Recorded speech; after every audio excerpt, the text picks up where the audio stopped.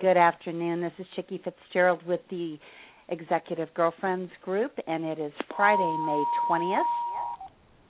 And it is my pleasure to introduce our guest, author Polly White. Polly, why don't you give us a little bit of your background? Okay. Well, Chickie, about 10 years ago, I moved into the consulting realm, but before that, I was the head of human resources for 3 different mid-sized companies here in the Richmond area where I live. And as I said, about 10 years ago, I quit my job and said I wanted to start teaching and consulting in the areas of people management, management development, and human systems. So I started my own firm, and I'm still doing it 10 years later. And how did that translate into becoming an author? I'm always interested in that bridge of putting what you know down on paper. Well, about 2 years ago, I took on a partner, and this may be interesting. I actually took my husband as a partner in my firm. He left his work and joined me. He has expertise in operations, strategy, and finance. So at that point, we expanded the offerings of Whitestone Partners, our firm, and started working with more small to mid-sized companies. And we noticed that there were a lot of challenges, especially for businesses that were growing, and the changing role of the principal, what the owner or the principal had to do as they grew their business. And it actually happened in a sports bar over a pitcher of beer and some cheesesteaks. We were sitting there talking about our clients, and we started talking about the role of the different roles that they played. And we started talking about, well, you know, when they're very, very tiny, just getting started, maybe what we call a solopreneur, you know, a one-person operation, or maybe they have a couple of helpers, but they're really doing the primary work of the business, that their role was so different than some of the mid-sized organizations we were working with. And we started thinking about what could we say to help them make those transitions. And that discussion, which turned out to be about a 2-hour lunch for us, and it really was the birth of the book. I grabbed my notebook and started taking notes, and by the end of it, we had a basic outline for that book. Wow. And so how long did it take you to get the book written? And then are you self-publishing? Actually, we have a publisher. We're with Polari, which is a local Richmond publisher. But no, we do have a publisher. But we took about a year and a half. We interviewed over 100 small and mid-sized companies in the Richmond and surrounding areas across several industries to interview the principal and find out what are the challenges they face as they grew their company. And those interviews turned into Let Go to Grow, which is our book. Well, you know, it's so interesting because I just spent the last 2 days with a company that was founded 27 years ago and is still owned essentially by the family, but it's grown into a $600 million business. But they're at that tipping point where if they don't shed some of the elements of being a family-owned business and being entrepreneurial, you know, they aren't going to be able to break that $1 billion barrier. And, you know, I know that $1 billion isn't normally kind of the mark that people are shooting for because, you know, when we talk about entrepreneurs, we're usually talking about a much smaller kind of company. But I found that whole exercise very, very interesting because I started the meeting off on Wednesday saying, you know, I mean, and I know because I'm a serial entrepreneur and I'm always starting new businesses and, you know, have built businesses and had them fail and am now trying to do a couple of new things. And, you know, the entrepreneurial thing is when the mouth speaks, the hand moves, right? And there's no delay. There's, you know, when you say I'm going to move, you know, your foot steps out. And I said, you know, you can't do that anymore when you've got, you know, 450 employees and when you're, you know, getting ready to hit the $750 million mark or $1 billion Mark. So anyway, I would like, because our listeners, and we have obviously some people who are live on the phone with us today, and I thank them very much because it makes it interesting to hear the different questions that we have at the end. So I would say to the folks who are listening live, be thinking as Polly is talking about how what she is saying is applying to your companies. And we have members of the Executive Girlfriends group who are everything from the solopreneur who might do work sometimes for an entrepreneur, a smaller firm or maybe even a larger firm. We also have people who work for family-owned businesses. We have people who work for, small, well-funded businesses, small businesses not so well-funded, all the way up to people who work for, Microsoft and American Express and, Wyndham Worldwide and Avis. And so I would ask, just as we talk through the book and we talk through what you have written about in your expertise, if you could just help us out by, letting those who are in larger companies understand how these same principles can work for them that work for the early stage company, who is working to be the larger company. So, as I look at the outline for your book, it starts quite obviously with growth requires letting go. So tell us a little bit about that. I mean, the first chapter is why grow, and I think, that does seem fairly redundant, but obviously you wouldn't have started the book with a chapter like that if it weren't necessary to lay that out. Well, one of the things that we talk about in the book is that growth is absolutely not a necessity. There is this mantra that seems to be out there with businesses that you either grow or die, and that if you're not growing, you're actually going downhill. What we found was actually quite different. We found a lot of companies that had remained relatively the same size, both in people and in revenue, adjusted for inflation, of course, but had remained roughly the same size for 20 years.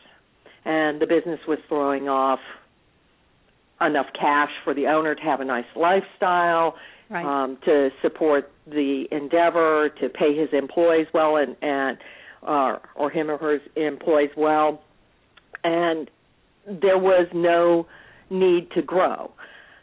They actually had made a conscious decision not to grow their business, but to stay in a much smaller structure. And what we found was, this worked for some people. So then the question is, why might you want to grow?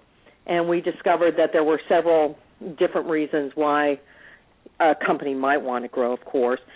Some of the interesting ones are, of course, if you have a family-owned business, which you've mentioned, and the family in next generations or the third generation on want to come and work in the business and get their livelihood from that business, then the business may have to grow. We interviewed this wonderful older gentleman who told us about having 6 children, 5 of whom wanted to come to work in his company. And he said that was just too many snoots at the trough. And if you're going to have that next generation come and work, then you have to get a longer trough. And there are other reasons to grow, of course. Having all your eggs in one basket, so growing often means that you'll take on a more diverse set of clientele. There also is quite often with a smaller company, if they're hoping to sell their business at some point and use that as a retirement vehicle, the sale of their company, often unless they grow, they don't really have something to sell or something substantial enough to sell that would give them the cash that they need for the rest of their life. So we found there were several reasons why you want to grow, but what we say is if you're going to grow or not grow, make it an implicit decision. Don't fail to grow because you haven't done the things necessary to have that kind of vehicle in your building. Hold on just a second. I'm sitting here going, oh, dear, this phone's running out of batteries. We'll grab another one. Okay, you want to call back in? No, I just switched over to another phone. Oh, great. The one I had in my hand was running low, but there's always another one close by in this household. Good. Okay, there we go. We're all set again. Sorry about that. Well, terrific. And as I take a look at the larger companies now, over the course of the last couple of years, everyone is pretty much hunkered down. They've cut costs wherever it was possible so that they could have the same level of profitability, even though revenues were down. And so now those same companies are trying to figure out how to grow. Now, it's really good for those of us who are in consulting because we are getting, the phone is ringing way more than it has over the last couple of years because people. Right, 2009 and 2010 were a little bit rough. I would say so. Yes. So, the good news is that things are picking back up. The bad news is that companies are simply, looking at growing potentially, but they're not willing to take the plunge yet to ramp their hiring back up. Now, I know that there are pockets where that's slightly different. Sure. I happen to be, as I mentioned, in the travel industry, and the travel industry is still, pretty much under a fairly significant amount of siege because of the cost of jet fuel, right? And and that kind of trickles down to the rest of the industry. Plus, everybody in the industry is fighting. Everybody's suing everybody else, and we've got antitrust here, and people wanting to pull their content out of there. So. What are you seeing on the larger company side of, is there the imperative for them to grow? Because it's very different than the entrepreneurial situation that you just described. No, it is different. Now, the larger companies, and I'll speak to some that are headquartered here in our area that we actually do business with some of the big Fortune 500 companies as well as some of the smaller organizations in town. But, for instance, CarMax, I don't know if anybody is familiar with that organization. It's a used car company, but it's national. CarMax is headquartered here in the Richmond area, as well as Genworth, which is GE's spin-off of their insurance entity, and Capital One also, the credit card company. So we have some larger organizations here in our area, and Altria, and Philip Morris, which are very large organizations. They are starting to hire again. Specifically, CarMax is hiring and growing again. Capital One is growing all over the place, which tells you right away that people are starting to spend again, which is a good thing. Genworth had, I've seen a little bit of growth from them. Now, not so much for Altria and Philip Morris, but I haven't heard as many stories of hiring there. But you're seeing it. But taking it back to the smaller companies, I would tell you that there is a huge new rebirth in entrepreneurism. And I think that's pretty much across the country as people who were displaced during the last layoffs have decided they're going to start their own company. Exactly. And so because there's no security anymore, no reason to try to get back into the big companies. Well, and I'm one of these, lovely people who is over 50 myself, and I've been hearing from folks that are more in my age group that it's rather difficult sometimes to find employment, even with some of these larger companies, and so that you've got a lot of people who are trying to create a job for themselves by starting their own business, and many of which will be successful over the years and create more jobs, which, as we know, small business is really the engine for the economy. While the Capital Ones and the CarMaxes of the world make headlines when they decide to hire 200 more people, it's the small businesses and your mid-sized companies that are actually cumulatively adding a lot more jobs. Right. So the next chapter in the book is a new way to classify businesses. Tell me a little bit about that. Well, Chicky, one of the things that we found when we were trying to say, well, what is the role of the principal as they go from being what we call a micro business to small to mid-size, one of the problems was finding a definition of what is a small business, what is a mid-sized business. If you go out to our SBA, the Small Business Administration site, what you will find is 44 pages of definitions of what a small business is. It's specific to an industry. It's actually one of the more confusing things I've ever tried to read. For instance, if you are, and this is a silly thing, but we took it right from the Small Business Administration website.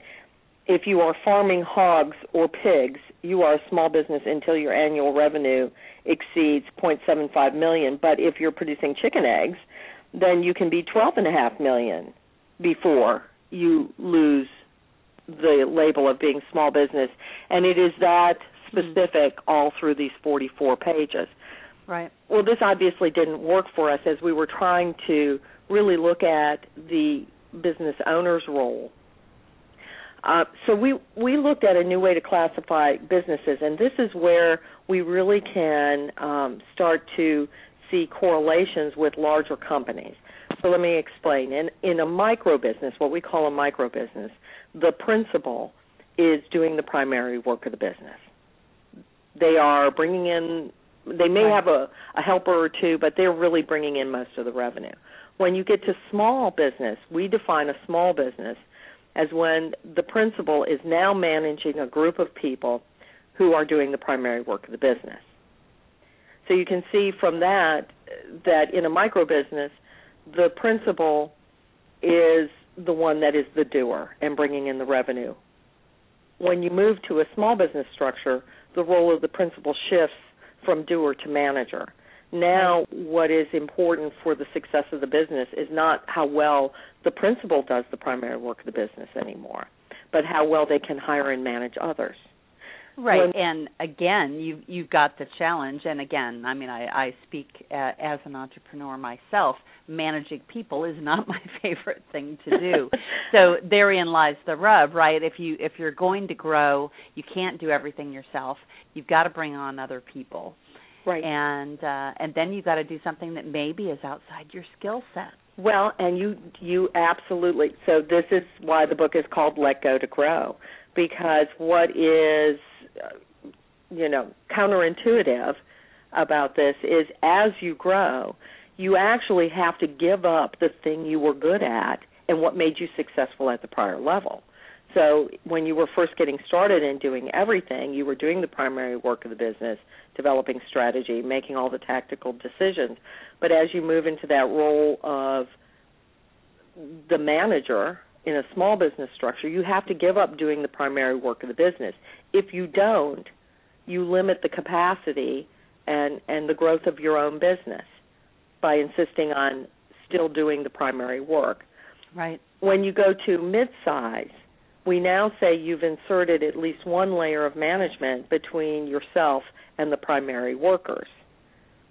And while that seems like a really small shift, going from managing workers to managing managers, it's actually what we found was the highest hurdle for small businesses and the one that people had the most trouble doing, because when you move to that role, you actually are losing some measure of control, because in order to be effective at this level, you have to be able to delegate and hold others accountable.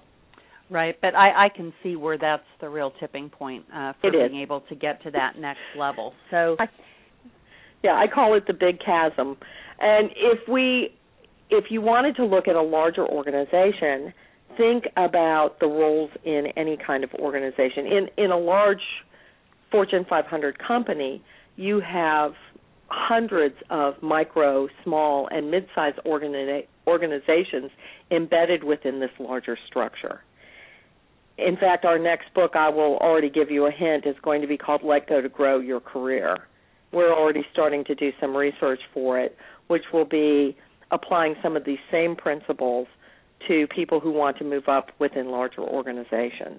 Right. There are some different challenges they face rather than business owners, but a lot of it still applies. Definitely. Well, the next section of the book, you've just described some of the things in running a micro business. The next thing is actually moving to that level, that next level. And it's not just inserting that layer, but it's getting the right people in the right jobs. And this is one I'm really, really passionate about. And, the place where we were this week was just a perfect picture of that. They, again, this company had been around for 27 years, and so many of the people had been there forever. They hadn't created any path for people to move ahead other than taking their frontline people, making them supervisors or managers, which they weren't necessarily suited for. But the amazing thing was that all the problem solving, all the troubleshooting, all the firefighting had escalated all the way up the value chain, all the way up to the CEO. Everybody did firefighting the better part of their day, and we suggested that they create a firefighting function, and that was a promotion, from the front line, and that that the managers, supervisors needed to start supervising, managers needed to start managing. And and the more senior people needed to start thinking strategically instead of so tactically. So getting the right people in the right job is huge, and creating jobs that need to be done that are being done inappropriately by those who shouldn't be focusing on those things. So tell me a little bit about that chapter. Well, the getting the right people in the right jobs is in the small business section of the book. The book is, as you know, split into 3 sections. A section for micro businesses, a section for small, and a section for mid-size, and the transition chapter in between each of those. But the getting the right people in the right jobs, this is where we saw so many people stumbling, because they tend to go out and make some very common mistakes. So when our small or mid-sized companies were going out to look for people, often they would do that with little more than a job title, but even if they had a job description and had thought somewhat about what they wanted, most of the things that they were looking for in possible candidates has this person done this in a previous job? So if I'm going to be hiring a customer service worker, have they done customer service work before? And if not, then they wouldn't consider them. Whereas what we are trying to teach people is that, at least in lower level jobs, and this is talking about primary workers, so frontline workers, a lot of the skills that you need them to do, the task types of things, can be trained. In fact, you're going to train them on your systems anyway. What you should be looking for instead is cognitive capability and behaviors. So instead of trying to find just somebody who's done customer service work before, let's look at what are the key behaviors that you want in a really great customer service worker. And perhaps it's detail orientation, perhaps it's people and communication skills, perhaps maybe in all of your workers you're looking for people who have a good, solid work ethic. Well, these are things that you can't train or will have much more difficulty training. It's very difficult to take somebody with a very poor work ethic and suddenly make them into a superstar. But it's fairly easy to take a person with a good work ethic and a natural curiosity or a willingness to learn, and then take them through the steps of your customer service system. And the other thing to look for, of course, is cognitive capability, because you're not likely to make employees smarter after they get in your organization. So if you want smart employees, you have to hire smart people. So we looked at, I don't know if that makes sense to you. Oh, yeah, no, it very definitely does. And, I see people still doing hiring the same way that they always have, writing job descriptions the way that they always have. And one of the things that we were bantering about yesterday with this client was, we talked so much the day before, which was, with the partners of the firm, about the importance of having the right metrics and the right rewards, and that, what gets rewarded gets repeated, and what gets measured gets accomplished. And, I said, why don't your job descriptions include how people are going to be measured and what they're going to be rewarded on? Because, to me, that's central, to finding the right person for the right job. Not only are they well suited, but they understand how they're going to be measured and what the reward is at the end of the day. Right, and we go into that quite a bit in the next chapter, which is managing workers, where we talk about goal setting, and we say what every worker we've ever run into wants is to be a recognized contributing member of a winning team. They want to know that their company is moving in the right direction, that it is a winning team. They want to be recognized for their contributions, and they want to know how to contribute. So it's that very simple thing, a recognized contributing member of a winning team. And if you can create that within the organization, that you will have people that will be moving in the right direction. So we go into quite a bit about how to manage people. We're both maybe a little old school in that we believe in both a carrot and a stick approach. In other words, there needs to be not just rewards, but also consequences for not performing in the right way. And so we go into quite a bit of managing people within that chapter. Now, on the contrary, though, managing managers we see as just slightly different, and that chapter takes a different take on the whole thing. So in part 4 of the book, which is transitioning from a small business to a mid-sized business, and again, I think in a large company, I would correlate that to a small region or a small division of a company to actually growing that division. What are the key things that are necessary there? Well, we talk about getting the right managers in place, which we say is different than hiring frontline workers, because there you actually have a make or buy decision. When you're bringing in entry-level kinds of folks, of course you're going to go outside of your organization to get talent. There's unlikely to be people within the organization to fill those entry-level roles. However, when you are trying to bring in supervision or management, it's make or buy. Are you going to develop your people within your organization so that you have folks that are ready to move into those roles as your organization grows and expands? Or are you going to go outside of your organization to get talent and bring it in? And that decision can't be made at the last minute, because if you actually are going to develop people inside, that needs to start early. You need to have a plan for how you're going to create the leaders within your organization so they'll be ready.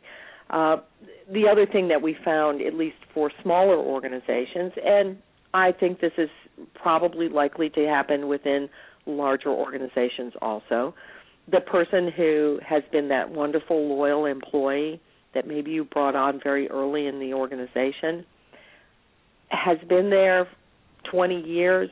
There's now a management position open, but that person just is not well suited to go into that next level. Right. So what do you do with that wonderful, loyal employee? You're either going to have to layer them, or worse, you may have to actually let them go if they cannot stay at that lower position.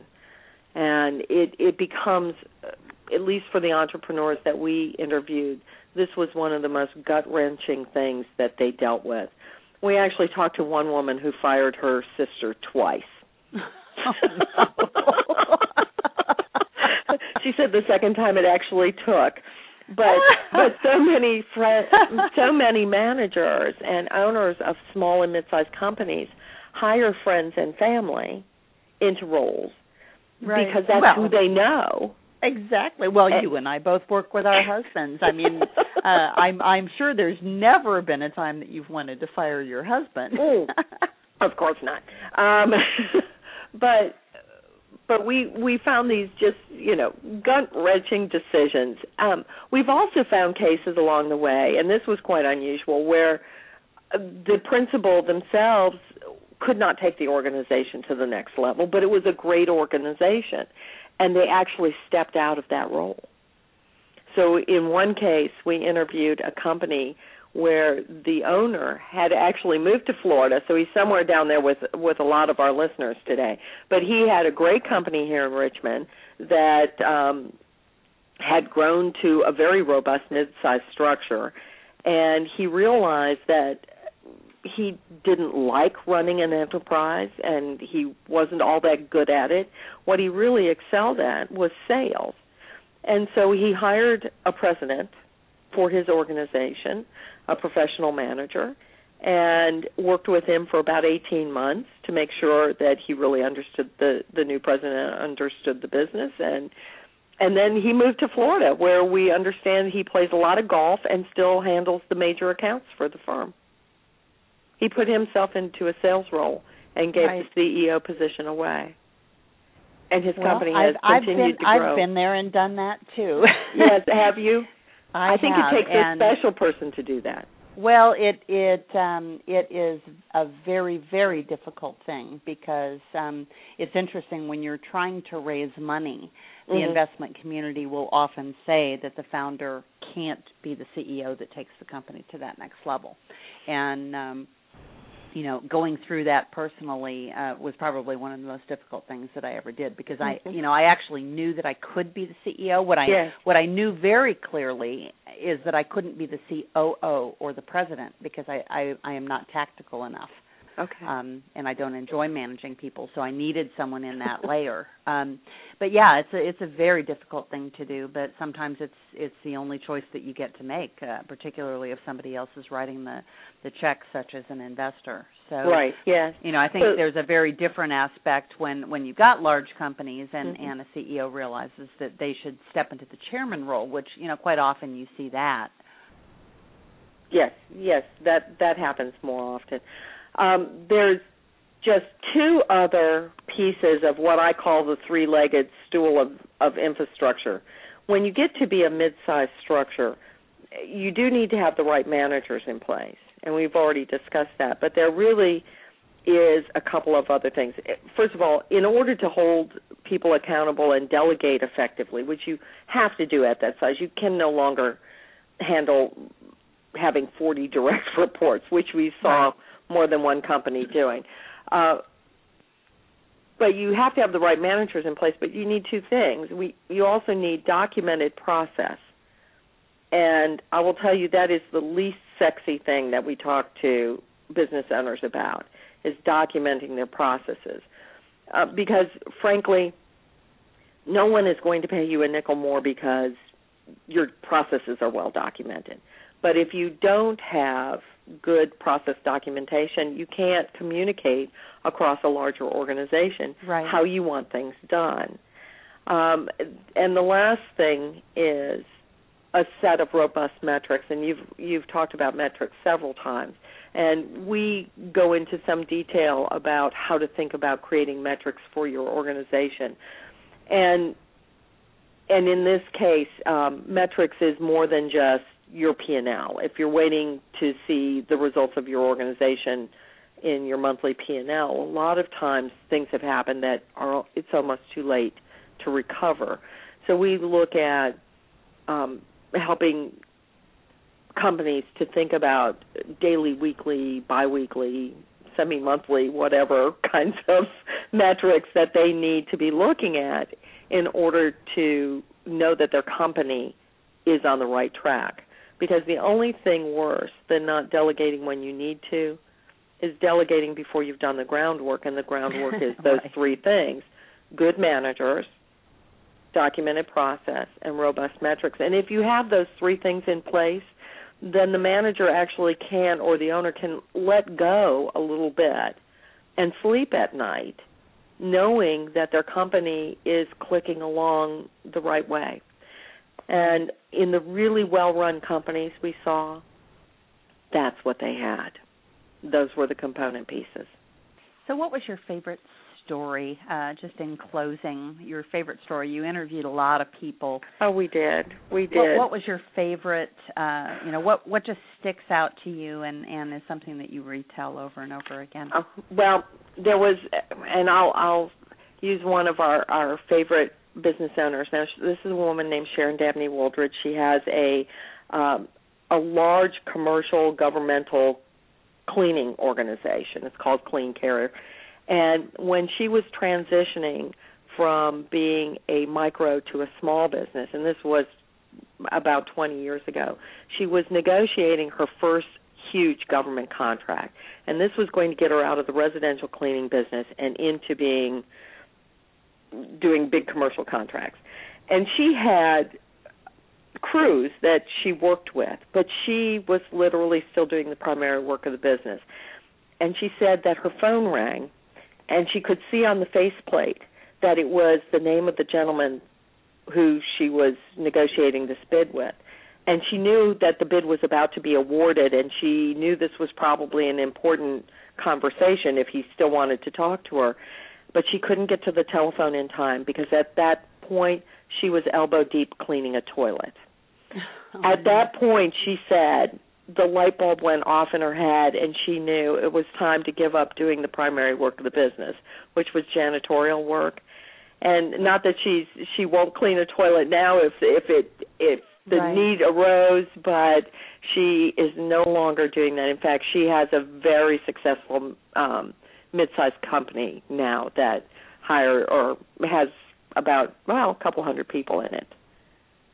So it's a nice story. That's great. And again, I certainly so much of this resonates with me because I've gone back and forth on whether to keep my business small or grow large because I remember what it was like when we were doing $1 million, $2 million a year, and it's a very different thing as an entrepreneur to have that size business versus just doing it yourself. And our government doesn't make it actually very appealing to grow beyond a certain size because of the tax consequences of doing that. And later down the road, the health care. Yeah. That's definitely coming up to have more regulation on smaller businesses. Yes. Yeah, exactly. Well, Polly, it has been really great. I want to give a chance if there's anybody that wants to ask a question. I know we do have a human resource professional on the phone, so you've got yes. a partner somebody who does work similar to Jennifer. Mine. Yeah. So if there are any questions, please remember to take yourself off mute or just any comments about anything that Polly shared with us today.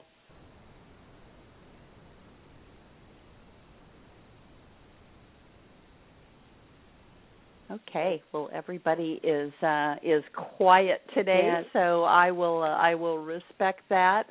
And Polly, I just want to thank you again. You are certainly welcome to hang on the call. We spend the rest of the time just kind of catching up with one another and hearing about the high points of the past week and any challenges that folks are facing. And you're also welcome to join us anytime on a call. Well, thank you very much. This has been very nice. Every Friday at 4 o'clock Eastern, same phone number. And next week our guest is Maddie Ditchwald, who wrote a book called Influence: How Women's Soaring Economic Power Will Transform Our World for the Better. So that is one I'm looking forward to. Before we wind up the recording, Polly, can you tell folks how they can get in touch with you? Yes, they can find both our book, which I have to tell you, we're in the soft launch stage. Our book has only been out 2 weeks, and right now it is available exclusively at our website until we finish going through the review process with some of the larger organizations, the Inc. magazines and Fortune and so on.